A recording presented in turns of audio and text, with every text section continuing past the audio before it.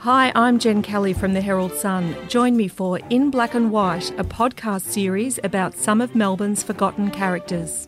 It's available on iTunes, Spotify, or wherever you get your podcasts. Bobby was not only an aficionado of ultralight aircraft and a very good self-taught engineer and a good ultralight aircraft pilot, but he was also a skilled amphetamines cook.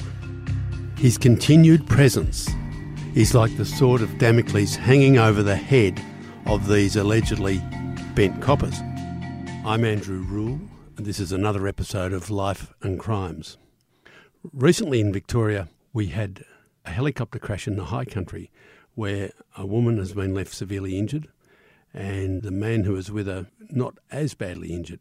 But it reminds some of us who have been around for a while of another crash in the high country, or in the northeast of Victoria at least, late in the year of 2002. And that was in Melbourne Cup Week of that year. It was a Sunday, it was November the 3rd, and it was the 52nd birthday of a man called Robert Peter Slosarczyk. And Robert Peter Slosarczyk, better known as Bobby, was popular in certain circles.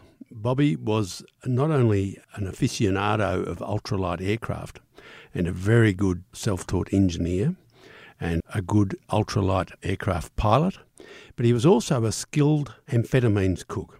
And because of this skill, he was sought out by various people.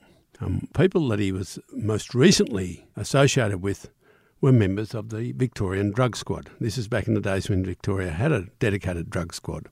And it would appear in retrospect that some members of that drug squad were dedicated mostly to enriching themselves through manipulating the system.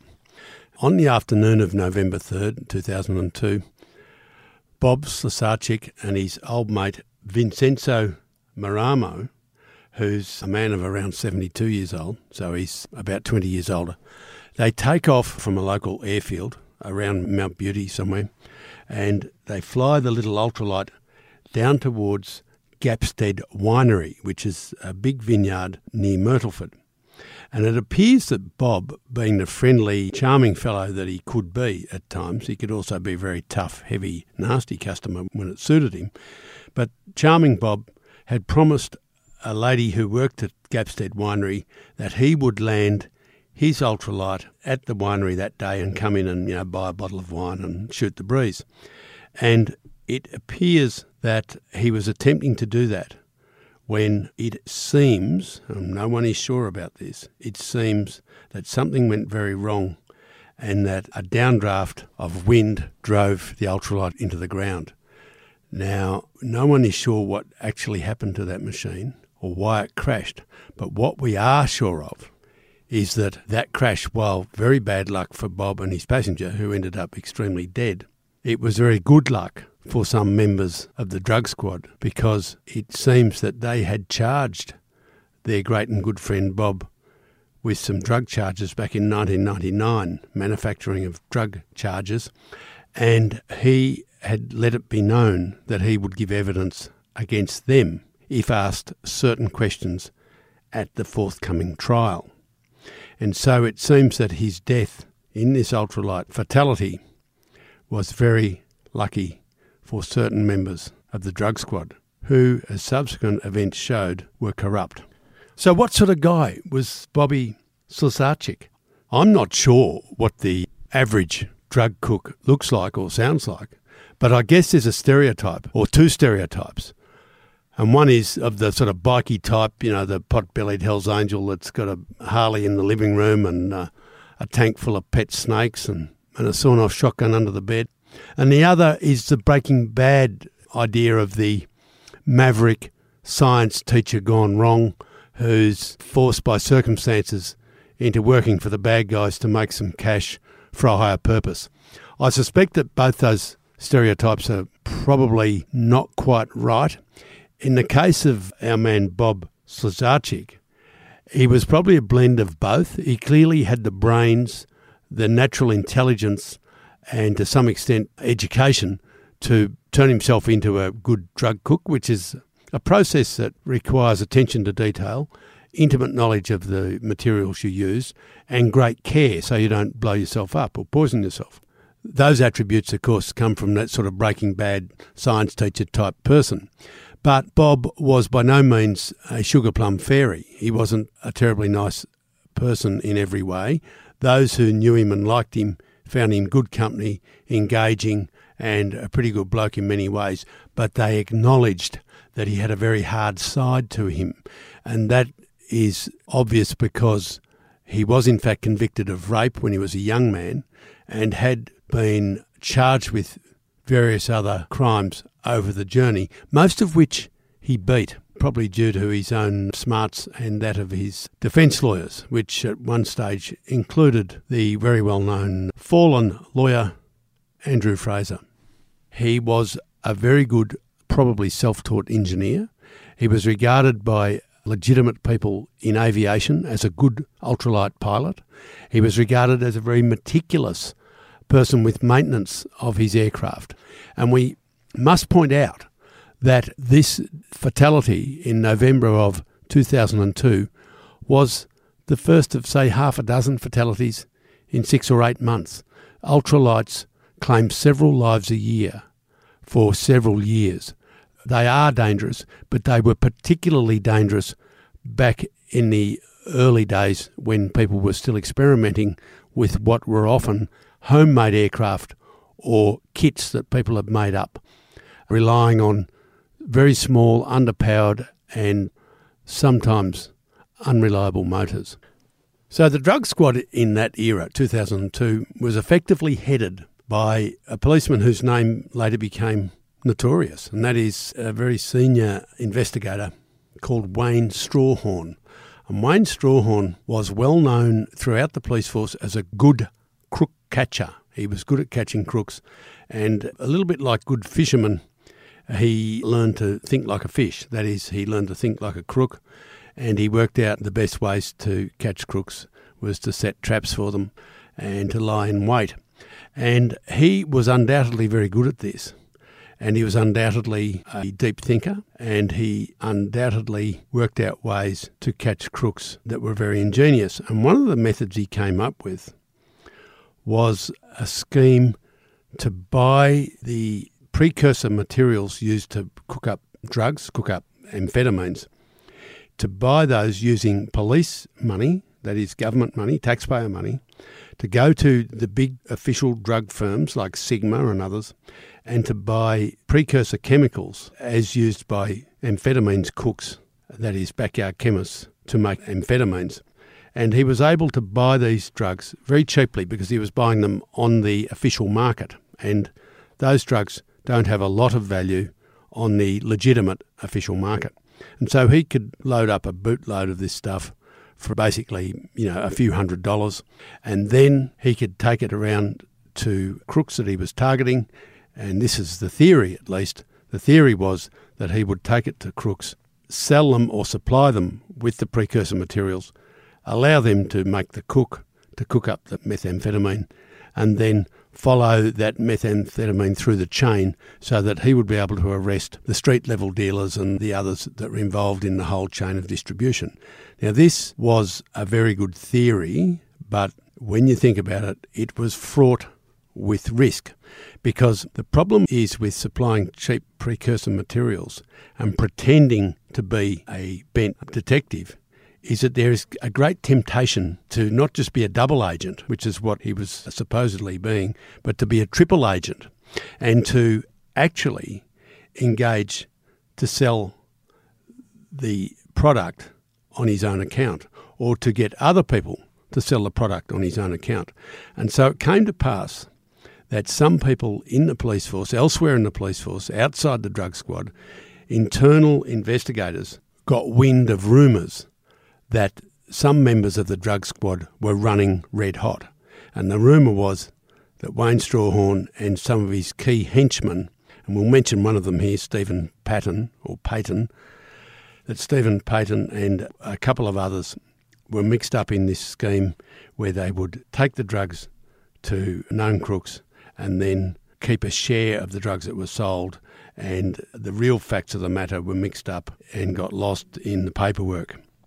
And so while they were arresting a few people and sending them off to court and therefore sending off to jail, they were also, the allegation goes, lining their own pockets.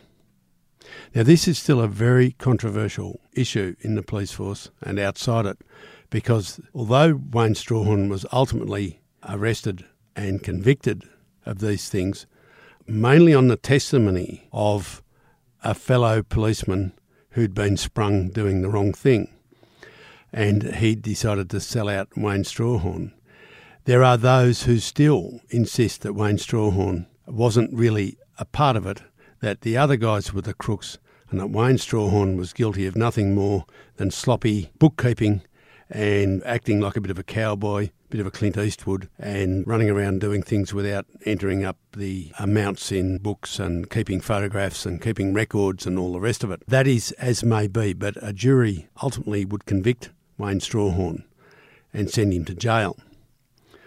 What has all this got to do with the death in the ultralight of the man they call Beechworth Bobby and his old mate? Well, maybe everything or maybe nothing. Because it turns out that Beechworth Bobby was a skilled cook, and there are those who are well placed in this story, those who had very close relationship with Beechworth Bobby Slosarczyk, who say that the corrupt members of the drug squad were taking these precursor chemicals up to Bob at his place near Beechworth, and they would hand them over, and that he, using his undoubted skills and his equipment, would turn these precursor materials into highly saleable amphetamines. And then it is alleged by this particular source, who's a very good source, very close to the late Beechworth Bob, that they would halve it, that they would leave half the product with Bob and they would take the other half, which they would then sell on their own account. Now, this is the allegation. It might be that these cunning police were able to satisfy everyone, so it was a win-win-win, that they were setting up some dealers down the line with product, arranging for them to buy this methamphetamine and then following it through, catching these guys red-handed elsewhere, catching the people that they were supplying elsewhere, and so on and so on. But it seems, and a jury did believe it, that they were also hiving off some of it to sell on their own account.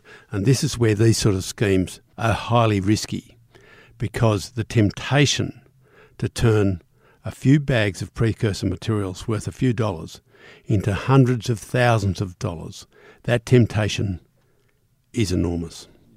So, boiled down, this is a thimble and pea trick by the alleged bent coppers, and that is, now you see it, now you don't. Here's a bag of methamphetamine. Here's another bag of methamphetamine. We sold that one to, Lewis Moran and his sons, and we sold that one to somebody else and somebody else. But meanwhile, the one that fell down behind the couch, that got sold out the back door to somebody else. So there's room here to believe that police who were actually coming up with scalps and arrests and convictions were also running red hot and making money on the side.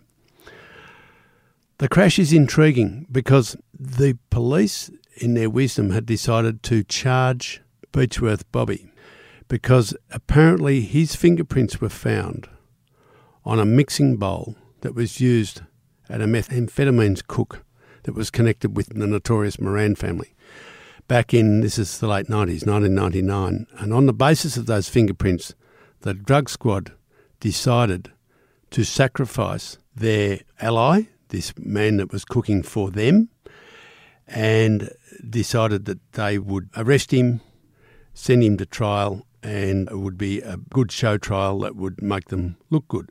There was a risk involved, and that is that this man, Beechworth Bobby Slosarczyk, would rat them out.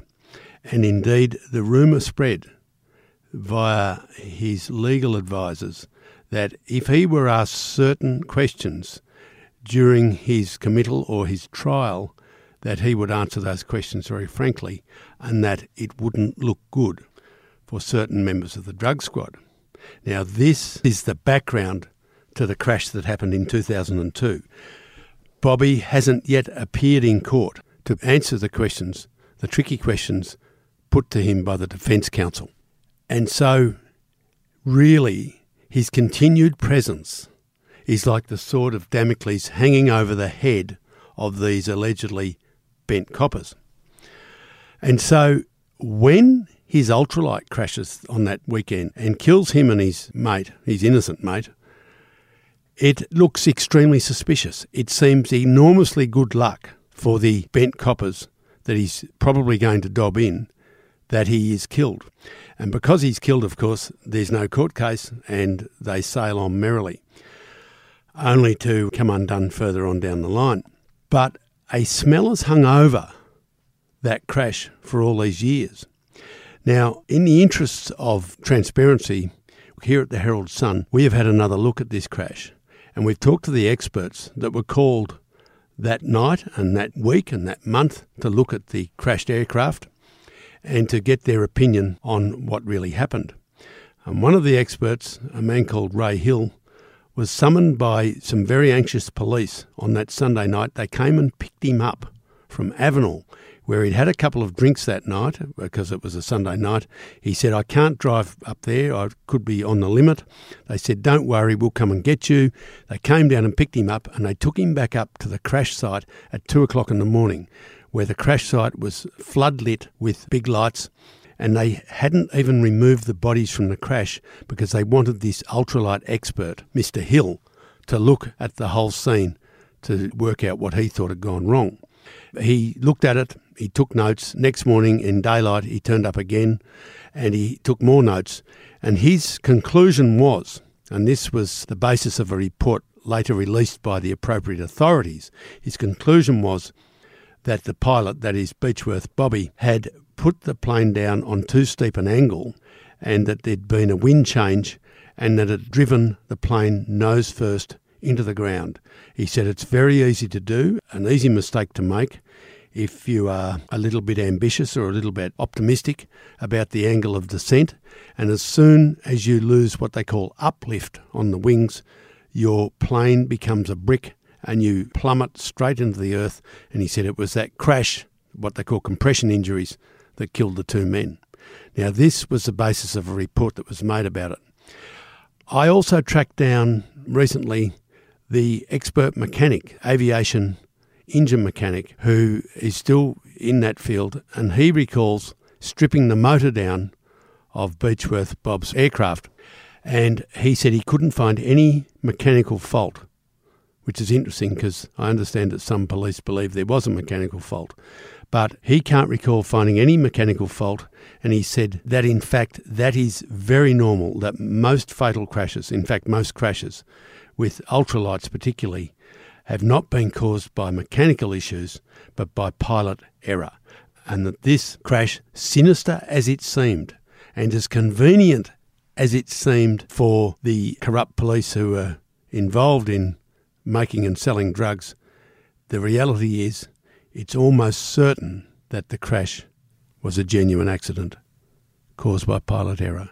It just goes to show that we can't always jump to conclusions. Thanks for listening. Please comment or rate it on whatever platform you're using. And if you haven't done it already, please subscribe. Hello, I'm John Ralph. I'm Glenn McFarlane. We'll take you behind the scenes with some of the biggest names in the game to find out how they found out their time was up and who pulled the trigger. Welcome to Sacked, the podcast that explores what really happens after the axe falls on an AFL coach. Make sure to subscribe and stay tuned for every episode on iTunes, Spotify, or wherever you find your podcasts. A troubled young woman. Her evil parents. We never had any issues between us. Has justice been done? I'm in a prison. Join journalist Richard Gilliatt as he delves into one of Australia's most gripping cases. Shadow of Doubt, a new podcast investigation from The Australian. I cannot find one of these allegations that's possible. Listen now, wherever you get your podcasts.